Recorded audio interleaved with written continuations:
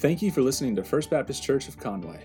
It's our prayer that this message will be both an encouragement and a challenge to you as you grow in faith. We are currently in stage 2 of our COVID-19 response, where the church building is open for you to join us in person for worship. However, we will continue to broadcast the service live at 10 a.m. each week. Now, here's this week's message. Although it's not the way I would have liked to be here, just through technology, I can be here with you. Today we're continuing our Behold series. We're on week 3. And remember, we've learned that when we see the word behold in scriptures, it's a time, the author is telling us to pause, to pay attention, to because they are pointing out something unexpected or they're expressing surprise. Now remember, this time, Christmas is all about surprises, isn't it? Isn't that one of the great things about Christmas, is being surprised of presents and gifts that people give us? Well, on that, I have a question. Have you ever been surprised of how someone stepped up or stepped in for you? Have you ever been surprised that someone advocated for you? I'll never forget when my chaplain did that for me. I'm not sure if I told you this story or not, but here we go. You see, when I was in the Army National Guard, my job was a chaplain assistant. And now, as a chaplain assistant, my primary duty was to protect the chaplain. You see, according to the Geneva Convention Code, the chaplain cannot carry a rifle. They are not allowed to do things like that. And so they have chaplain assistants, which is me, and my job is to protect them, to make sure they're okay. I carried the rifle for both of us. So that was my job, but along with that, I was able to serve chaplains in ministry. And chaplain assistants can serve all sorts of chaplains. Doesn't matter the religious affiliation. Our job isn't to be the religious person. Our job is to protect and help. But luckily for me, I served a Protestant, Baptist chaplain. Well, when we were deployed, we were on installation. We were the installation's ministry team, meaning we ministered to Air Force, Army, Marines, even Coast Guard, right, and the Navy. All of them were on our base, and we were able to serve them. And I was the NCOIC, meaning I was a non-commissioned officer in charge of the chapel on that base. I was in charge of it. And the chapel is supposed to be a neutral environment that different chaplains could come in and use our facilities for their time of worship. And if anybody needed to use the chapel or schedule the chapel, they went through me, and I ensured that it was up to the standards for them and made sure it was clean and all that kind of stuff. Well, every week actually, an 06, which is a full bird colonel, pretty high position in the Army, a step right below the general, would come and hold Catholic Mass. He was a full bird Catholic priest. And they are few and far between in the military, especially in the Army. So when he would come to our base to hold Mass, I would have to set up for him. And as you may know already, I'm not Catholic, right? So I didn't know about all of their things. They had little instructions about the different colors I put up and the different, plates and cups and chalices and just all the different things he needed. And I would set up weekly for him, all their special religious things. Well, one Sunday, that colonel, he got mad at me right after Mass, and he lit into me. You see, what I didn't know is, according to their faith and practice, he has to consume all of the communion elements. They can't leave anything left. And so every Sunday I would set up for him. And remember, Catholics use real wine. So he had a big old chalice he used for, purposes, illustrates, everybody could see it, things like that. I filled it all the way to the brim with wine. And then for his Mass, he had about 20 people there. I put 100 wafers in the communion, the thing for the wafer holder. I don't really know what it's called. But I put 100 of them in there for him. And I didn't know he had to consume everything. I was just trying to make it nice and neat just in case he had a lot of people that came. Well, one Sunday, after service, he lit into me because he had to call people back. So I'm trying to laugh. He had to call people back for seconds for the communion wafers. They had so many leftovers. And it's in the desert. It's 100 and some degrees. He drank a full cup of wine Pretty sure he caught a little buzz. Full cup of wine at that service. And as far as military etiquette is concerned, if you didn't know, an 06 colonel should not be yelling at me. I was enlisted. I was an E4 corporal. You see, he outranked me far too much. If he were to yell at me or fuss at me, there's absolutely nothing I can say. He's way too high in the ranks. In fact, on our base, we had over 1,000 people, and he outranked all of them. When he'd come on base, he'd be the highest ranking official. The commander of the base was an 05 lieutenant colonel. He was an 06 full bird colonel. So nobody on that base outranked him. I was way down the chain in military rankings. And he just laid into me. I couldn't explain myself. I couldn't have a conversation. I mean, he should have talked to the staff sergeant who could have talked to me. He could have talked to my chaplain who could have talked to me. And this wasn't a humility thing. When he chewed me out, I wasn't being humble. I didn't have a choice. So I just took it. After it was all over, I remember going to my chaplain going, look, I'm just letting you know, giving you a heads up.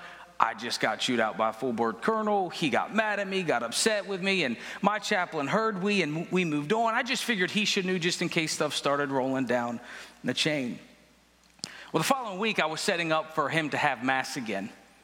And, of course, after the previous week, I wanted to make sure it was okay. Got there a bit early for him. And after the last incident, just wanted to smooth things over. So I was there setting up, and I remember I saw my chaplain come in from the back of the chapel to come talk to the colonel. And I just figured he was making sure everything was okay after the last chewing out. And I'll never forget what happened next. That captain, my chaplain, walked right up to that colonel and said, listen, you can't talk to him that way. I'll never forget that. My jaw dropped. I mean, my chaplain, he was a captain, but he was previously an infantry officer, meaning he was to the T for military regulations. He was all about proper military etiquette. And him coming up to a full bird colonel saying, listen, you can't talk to him like that. He's not Catholic. He didn't know. He stepped in to defend me. Well, I would never think he would do something like that. I couldn't imagine him doing that because that's not something you do. I'll never forget what happened next. He locked my chaplain up. What that means is he told my chaplain to stand at attention. What attention is you have to put your legs together, your arms to the side, and look straight ahead. By military standards or Army standards, you are not allowed to move. You can breathe. You can't move your head. You can't have a facial expression at the position of attention. You are not allowed to talk. He locked my chaplain up in front of me, told him to stand at attention, got about this close to his face, kicked me out of the chapel, said, get out. And my chaplain, well, he got chewed out too. I'll never forget that. All I could do is I rushed out that chapel with a smile because I could not believe that he did that. I wasn't smiling because he was getting chewed out. I was smiling because he stepped in for me. He stepped up for me. He was looking out for me. Have you ever had someone do that for you? Have you ever had a boss stand in the crossfires and stand up for you and look out for you? Have you ever had someone come to your aid or get you that raise or talk about that promotion or put in that good word for you when you didn't think anybody would do that for you? Have you ever had someone help you when you couldn't help yourself and you just needed somebody to come through? Or maybe even better, have you ever been that person? Have you ever stepped up and been there for someone in need when they were just down and out?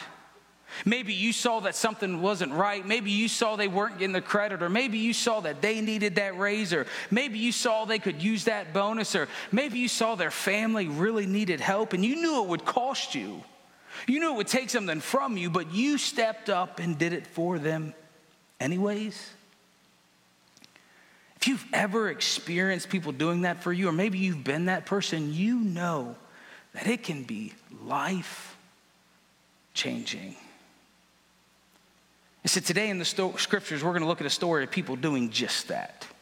We're going to look at a story about people stepping up and stepping in, doing what they needed to do to help their friend. And it caused a disruption. It caused people to get frustrated. But they did, what I truly believe they did, is they did for one what they wish they could have done for everyone, because they knew, and perhaps you know, that one person really is important. One person meeting Jesus can be life-changing. And one person, well, let me show you. The story we're going to jump into is found in Matthew. If you have your Bible, you can turn to it. It's found in Matthew chapter 9. In fact, this story is recorded in both Matthew, Mark, and Luke. We're going to read Matthew's account, but we're going to use Mark to fill in some of the blanks because Matthew focuses on something a little bit differently. But here's the setting. Jesus has just done some shocking things in a neighboring town. It has to do with possessed bacon. If you didn't know if that was a thing, if you didn't even know that was possible, you should read your Bible because there's some pretty interesting things in there. And I'm telling you, if you think the Bible's boring, you should check it out. Read it for yourself. So this town was afraid, and they asked Jesus to leave because they saw how powerful he was, and so he does. Look what Matthew tells us next, Matthew 9. It says, and getting into the boat, he crossed over and came to his own city. And behold, remember, that's that word we're looking for. Behold, some people brought to him a paralytic lying on the bed. Here's that word we're looking for behold. Pay attention to the details. Some people brought to Jesus a paralyzed man. Now, Matthew leaves out a very important detail, one that may bring this story to remembrance for you. I'm sure you've heard it before, because Matthew focuses more on the reaction of the people than he does of what the friends are doing. But Mark records it for us. Look at this. So there's a paralytic that comes. Look what Mark tells us. He says, some men came bringing to him a paralyzed man carried by 4 of them. Since they could not get him to Jesus because of the crowd, they made an opening in the roof above Jesus by digging through it and then lowered the mat the man was lying on. So here it is. We see the story. These 4 men wanted to get their friend to Jesus. And I imagine what happens, they brought him on some type of stretcher. It says a mat. They brought him to Jesus. They knew he was going to be in this place, and they saw that it was packed. They saw that it was crowded. Nobody was following COVID restrictions back then, right? They were all crammed in, and they got to this place, and they saw it was so filled up. They said, we can't get in. And I imagine the paralytic said, hey, guys, you tried. Thanks. I know you said you were going to do it, but it's just not going to work out.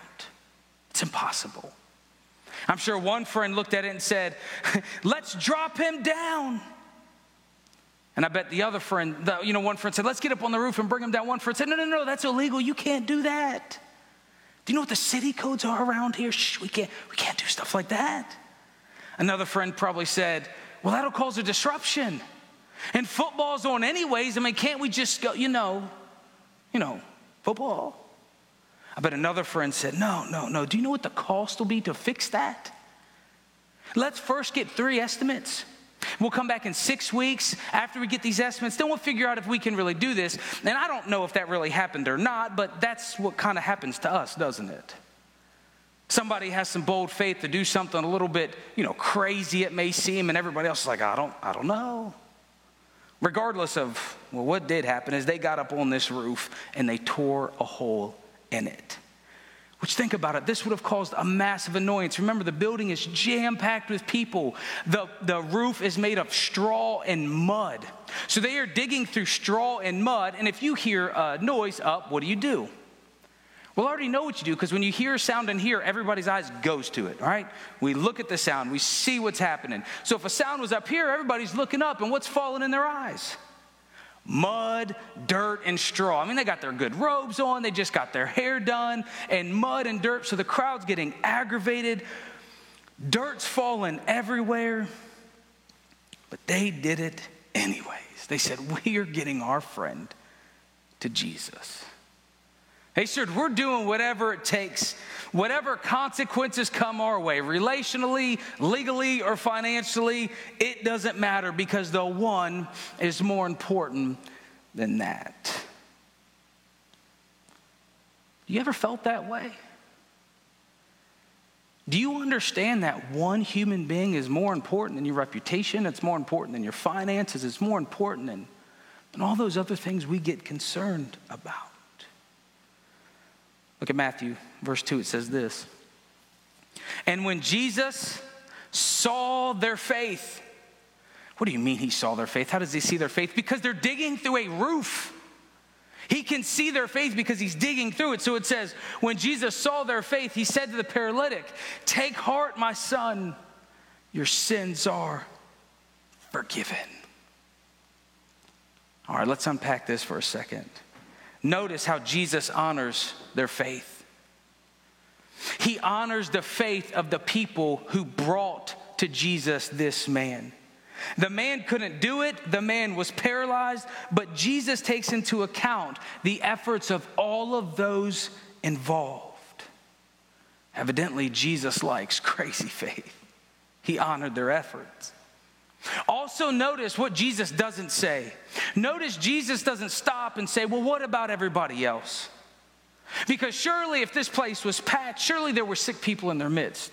People everywhere knew Jesus was healing, so wherever he went, the people went. I'm sure outside of this place, there were people who were hurt, the people who couldn't be cured. We see that all over in Jesus' ministry. Notice Jesus doesn't stop and say, what about everybody else? Jesus just recognizes their faith. It says, take heart.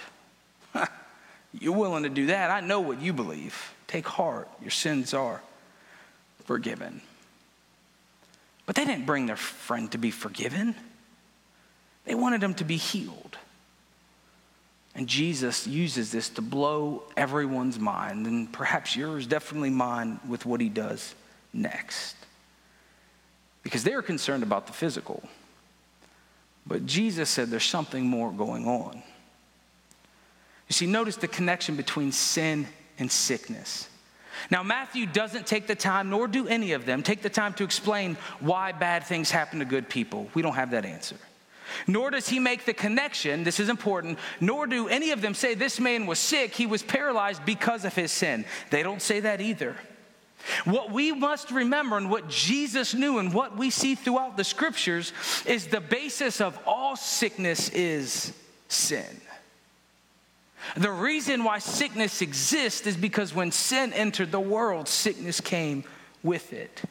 Not necessarily the sins you commit. I'm not saying the reason why you're sick or the reason why you're hurt is because of sin you've done. I'm saying the world is sick, the world is hurt. Those exist because of sin. Jesus isn't blaming him for his condition. Jesus is getting to the root issue we all need to deal with. You see, if the story was just about paralyzed people, it wouldn't affect everybody. But because Jesus deals with the greater issue, because Jesus deals with sin, we can all lean into this story. Say, how does he forgive sin? And we learn something amazing. That Jesus has the fix. Jesus has the solution for the forgiveness of sins. You see, they came for a physical healing, but he goes far and beyond. We call that generosity. He goes far and beyond from the physical, and he gets to the spiritual, extends his generosity and gives them far more than they wanted. Look at verse 3. Look what happens when Jesus says, your sins are forgiven. And behold, all right, Matthew's like, hold on, now pay attention to these guys. Pay attention to these ones who always want to criticize Jesus. Pay attention to these ones who always have something negative to say. Have you ever met someone that's always negative and always has something negative to say?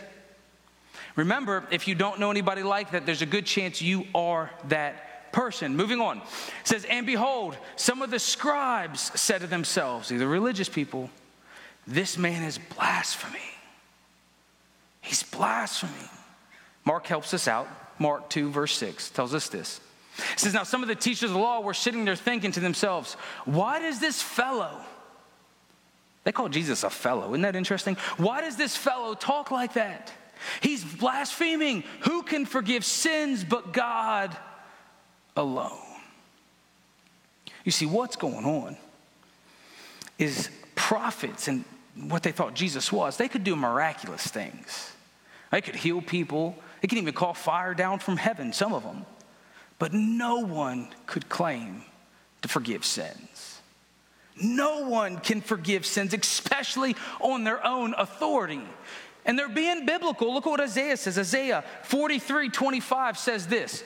It says, even I, this is God, am he who blots out your transgressions for my own sake, and remember your sins no more. God says, I am in the business of blotting out your transgressions.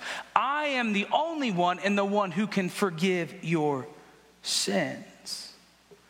So when Jesus says he can forgive sins, he's saying you can't do that. Only God can do that. Well, knowing their thoughts. If you didn't know, thinking something around Jesus never works out good for people. It says, knowing their thoughts, Jesus said, why do you entertain evil thoughts in your hearts? Why do you entertain evil thoughts? And this is such a powerful question. You see, all those negative thoughts, all those sins we get involved with, did you know they all come from entertaining it? Usually play it around. Hey, should I do this? Shouldn't I do this? I don't know. It seems really good. Then we start fantasizing about it. Then we start thinking about things we shouldn't do. Then the next thing we're actually doing. So Jesus is saying, why are you even entertaining?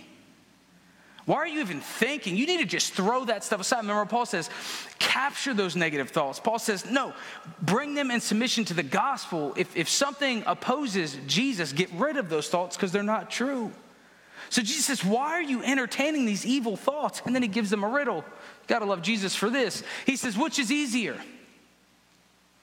To say your sins are forgiven, or to say, get up and walk?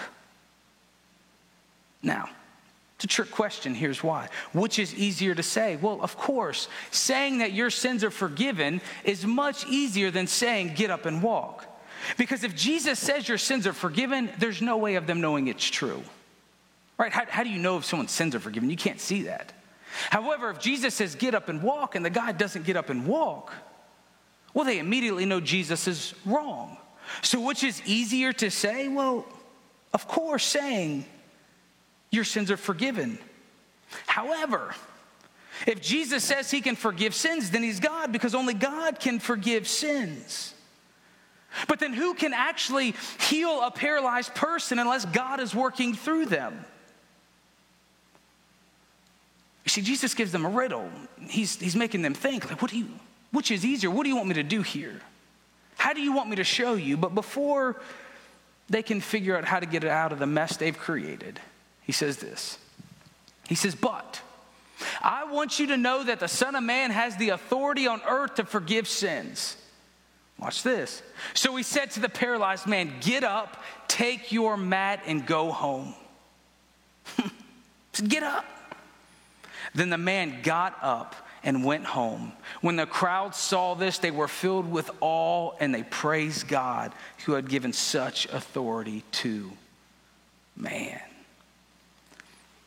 You see, Jesus wants to put our minds and their minds at rest. He proves to them the truth of who he is. If he can make paralyzed people walk by just the sound of his words, by just saying, get up and walk. If he can do that, then we know he can do the other things he says. He proved to them. Look, you want to know how, when I said their sins being forgiven, do you want to know how that's true? You want to know that I have the authority? Watch this, get up and walk. And the man does it. So this man is not only healed physically, but also spiritually. You see, this story starts off, why this is so powerful and what this should remind us of is the story starts off showing us the great lengths in which people will go for others.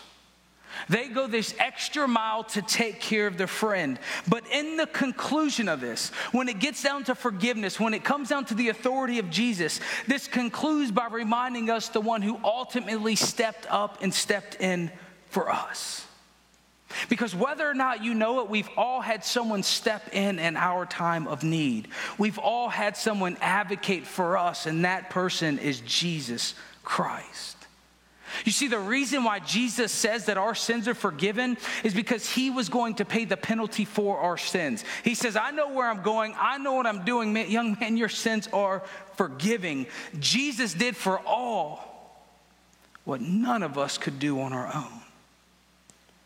You see, this season, we are reminded to help others, to give to others, And never forget the reason why we're generous, the reason why we give gifts, the reason why we think of other people is because of the great gift that God has given us in Jesus Christ.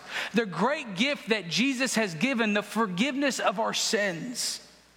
He is the Lamb of God who takes away the sin of the world, who wants to and can forgive you. See, when my chaplain stepped up and stepped into my situation, it showed me something about him. See, we didn't always have the best relationship. We didn't get along that well. But he stepped in. I saw how much he truly did care. I saw that when it mattered and when I was in need, he would be there to help. And when someone does something for you like that, when someone goes out of their way or someone steps in the crosshairs and someone deals with the situation for you, you then can interpret everything else through that act. It then allowed me to see my chaplain and go, you know what, he actually is a pretty good guy. Because, we all guess people's motives. We all assume we know things. But after that day, I could assume good. I could assume he was for me. I could assume that, okay, he really is, at the end of the day, looking out for me. And I need you to understand that about Jesus. Romans 5:8 tells us this. It says, but God demonstrates, meaning he showed, he performed, he said, here it is for the world to see, not just you, but for the world to see. But God demonstrates his own love for us in this, that while we were still sinners, Christ died for us. What great lengths is God willing to go for you? He's willing to step in and pay for the penalty of your sins. What great length is Jesus willing to go for you? He's willing to be hung on a cross. God coming down in Christmas, Jesus, the birth of our Savior, reminds us the great lengths in which he will go for us. The reason why he calls us out of sin, the reason he forgives us from sin, the reason why he died for our sin is to have a relationship with him. So you can experience true living, your true purpose in this world. See, when my chaplain stepped in for me, he actually ended up fixing the problem. After he got chewed out by this colonel, the next week the colonel came in and he sat down and explained. We had this little session and he showed me all the different elements of Catholic service, what he needed, why he needed it. He took the time, and my chaplain, by stepping in and fixing this, he actually fixed the larger problem to where we could all come together, we could all work together better. And that's how I need you to see Jesus. I need you to see Jesus as God himself who came down to fix your biggest problem. He is God who came down to fix your greatest need. He died so you can have a relationship with him. He died to have a close, intimate relationship with you. And if you haven't settled that, if you haven't settled how much he loves you, if you haven't accepted his grace and his mercy and forgiveness, why not unwrap that this year? Why not this Christmas unwrap the greatest gift you've ever been given? You've already seen how much he loves you. Would you give him your life? See, this story reminds you, and it reminds me, how each and every one of us can stand up for other people. While we can never do what Jesus did, in fact, we aren't called to, thankfully, we can do what those friends did. Because we see that Jesus saw that faith, he honored that faith, and he blessed it. So do for one, you know this, we've talked about this before. Do for one what you wish you could do for everyone. And those of you who are Jesus followers, don't discount that one person you can help. This season, this time, don't discount that one person you can step up for, or maybe that one organization, or maybe that one family. You can do it. And please, listen, please do not get frozen in fear. So many people get frozen in fear because they just want to be fair. But listen, life isn't fair. The Bible never tells us it's going to be fair. In fact, generosity, by its definition, is all about unfairness. It's going above and beyond. It's helping people in need. Don't discount, please, especially this season, don't discount the amazing life change you can help others experience, and I promise it'll come back to you. You see, this whole story is about unfairness. It was unfair that those friends brought one man. In fact, it's unfair that Jesus Christ died for our sins. Generosity isn't about fairness. But what we do see in this story is when one person comes, when those four friends do for one, that one friend that needed help, we see that Jesus blesses those efforts and gave them a gift so much greater than they were ever expecting.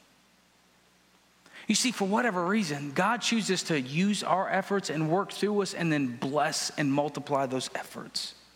When they brought their friend, they just wanted physical healing, but they found salvation. Something greater than they could have ever imagined. When my chaplain did that for me, it made a life-changing impression. When he stepped in and stepped up for me during that time, he had no idea that he was teaching me a very extremely important leadership principle. And I tell you that because it made a lasting impression, something I live by and something I actually get in trouble for quite frequently. Because he taught me to fight for those that you lead. He told me if that's somebody, if you're in charge or you're a leader, you're a manager, you're owner, whatever position, he taught me that if you are in those positions, those underneath you, you fight for them. And what he showed me has then had and what he did for me has had an impact on multiple other people. He did for one, and then I was able to do for others. God took what he did and multiplied it. Do for one what you wish you could do for everyone. And the truth is, you'll never know that lasting impact you have. I saw a story this week I want to share with you. You can watch the whole thing on northpoint.org. Andy Stanley is Charles Stanley's son, and Charles Stanley has retired recently, and he has a 2-part series. Today's the second part, actually. But last week was an interview with him, and I just want to show you this clip. Watch this. The second story I wanted you to tell about how you got to college, because the point of this is your confidence in God and your faith in God was not passive. And this is one of the things you taught me. You don't sit back and ask God to do something and then just wait. Your work ethic has always been extraordinary. At the same time, carving out the right amount of time for family. Somehow you figured all that out on your own. So you have always modeled, you work as hard as you can possibly work, and then you trust God to honor your hard work. And so once again, this is what happened with the paper route. And then that leads us to this next story as you're trying to figure out how in the world you're going to go to college. So right, because I look at $16 to $20 a week and I think, God, I can't even get to Richmond, Virginia, let alone go to college. And so one night, my friend and I were standing on the street corner just talking. And the pastor of the Baptist church came by, and I'd only been member of that church probably a year, and he didn't know me very well. And so when he was coming down the street, my friend Julian said, Mr. Hammond, come over here just a moment. And so he told him what I was doing and want to go to school, and the Lord had called me to preach, and I didn't have any money. Could you help me? And he didn't know me. I'd been going to church, but not very long at that particular church. So he said, well, come by to see me. So I went by to see him, and we talked for probably an hour or so. To make a long story short, I got a 4-year scholarship to the University of Richmond with no explanation. I know it's... Well, he made a few calls and got you into college, right, on that scholarship. But again, there it is again. You do what you know to do. God brings the right person along. And when I hear you tell that story, I've heard it so many times, little did he know that he was the connector between, this kid, who has a paper route, who just finished high school, who didn't have any money. He was the connector between that unknown kid and, if I can just, brag a bit, Dr. Charles F. Stanley, who's preached the gospel all over the world. And at some point, years ago, you were, through shortwave radio and television, you were in every single major city in the world every single day of the week. And when I think about what hung in the balance, potentially, of his decision to look at this kid, and apparently there was some sort of internal prompting. I mean, how many kids in Danville, Virginia needed a scholarship to college? A lot, right? And yet, for some reason, he took the time to give you the time, and then after that conversation, leveraged his connections to give you that opportunity. And what an extraordinary role he played in your life. And he had no idea. And I have seen you do that for so many people through the years.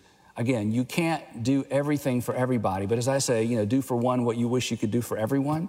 And he did for one what I'm sure he wished he could do for everyone. And you have done that as well. And it always makes me stop and think when somebody asks for something specific or something I don't really have the time or the resources to do. I think we have no idea who God brings into our lives, but to be sensitive to that still small voice and to do for one what, of course, we can't do for everyone. See, that pastor had no idea what he was doing. He probably never knew. You see, Charles Stanley didn't get to First Baptist Land until 20 years later. And he never knew, that one pastor, that one person never knew the impact he would have on the entire world by helping this one boy go to college. Because that one boy became Charles Stanley, who's ministered to millions. And then his son, Andy Stanley, leads one of the largest churches in our country today, who ministers to millions. His one decision, helping that one person, has brought the gospel to millions. God blesses and multiply our efforts. Just because that one guy was walking down the road and saw some kids talking on a bike. Those men who carried their friend to Jesus, that tore up personal property, they had no idea that their story would be recorded to inspire billions throughout the years. Billions of people to go that extra mile. So this season, as we think about do for one what you wish you could do for everyone, as we're reminded that only God can do for all, and we're not called to do everything, but perhaps we can do something. Maybe there's a phone call you can make. Maybe there's an email you can send. Maybe there's a check you can write. Maybe there's a visit you can make. Maybe there's an employee at work you can do something for. Perhaps that neighbor who doesn't have a family this season you can love on. Or maybe there's that child that you could make their Christmas amazing and wonderful. Or maybe there's someone you need to get to Jesus this season. Remember those friends, they knew the only answer was Jesus. And maybe, just maybe, God's put someone on your heart, maybe that one. In fact, if we all had one we were trying to get the gospel to, imagine what God could do with that. We'll talk about that a different day. But maybe, just maybe you haven't had someone do nice things for you, or maybe there was never that boss, or maybe, you know Jesus and you love that, but maybe you don't get inspired to help others because no one really helped you. I just want to help you turn that negativity into positivity. Think about it this way. Instead of doing for one what you wish you could do for everyone, maybe you just need to think this way. Maybe you can do for one what you wish somebody would have done for you. Maybe you can do for one what nobody has ever done for you. Maybe you can change the story. Maybe you could change script saying, listen, I don't know. People haven't helped me. My boss hasn't helped me, or whatever that is. Maybe you go, but I'm going to help others. I'm going to inspire life change. I'm going to be that person who starts the life change. It's going to start with me, and I'm going to help others. I don't know. I'm trying to give you examples, but here's what I'm very confident in. I'm confident that if you ask God to help you see who He wants you to bless, who He wants you to be generous towards, if you say, God, who do you want me to unleash massive generosity on? If you pray that and ask Him, I promise you He will show you. Because we are reminded this season that only God can do for everyone, but we can do something for someone. So do for one what you wish you could do for all, and allow the great salvation you have to spur you towards good deeds, and encourage you to stand in the gap for others. Will you pray with me?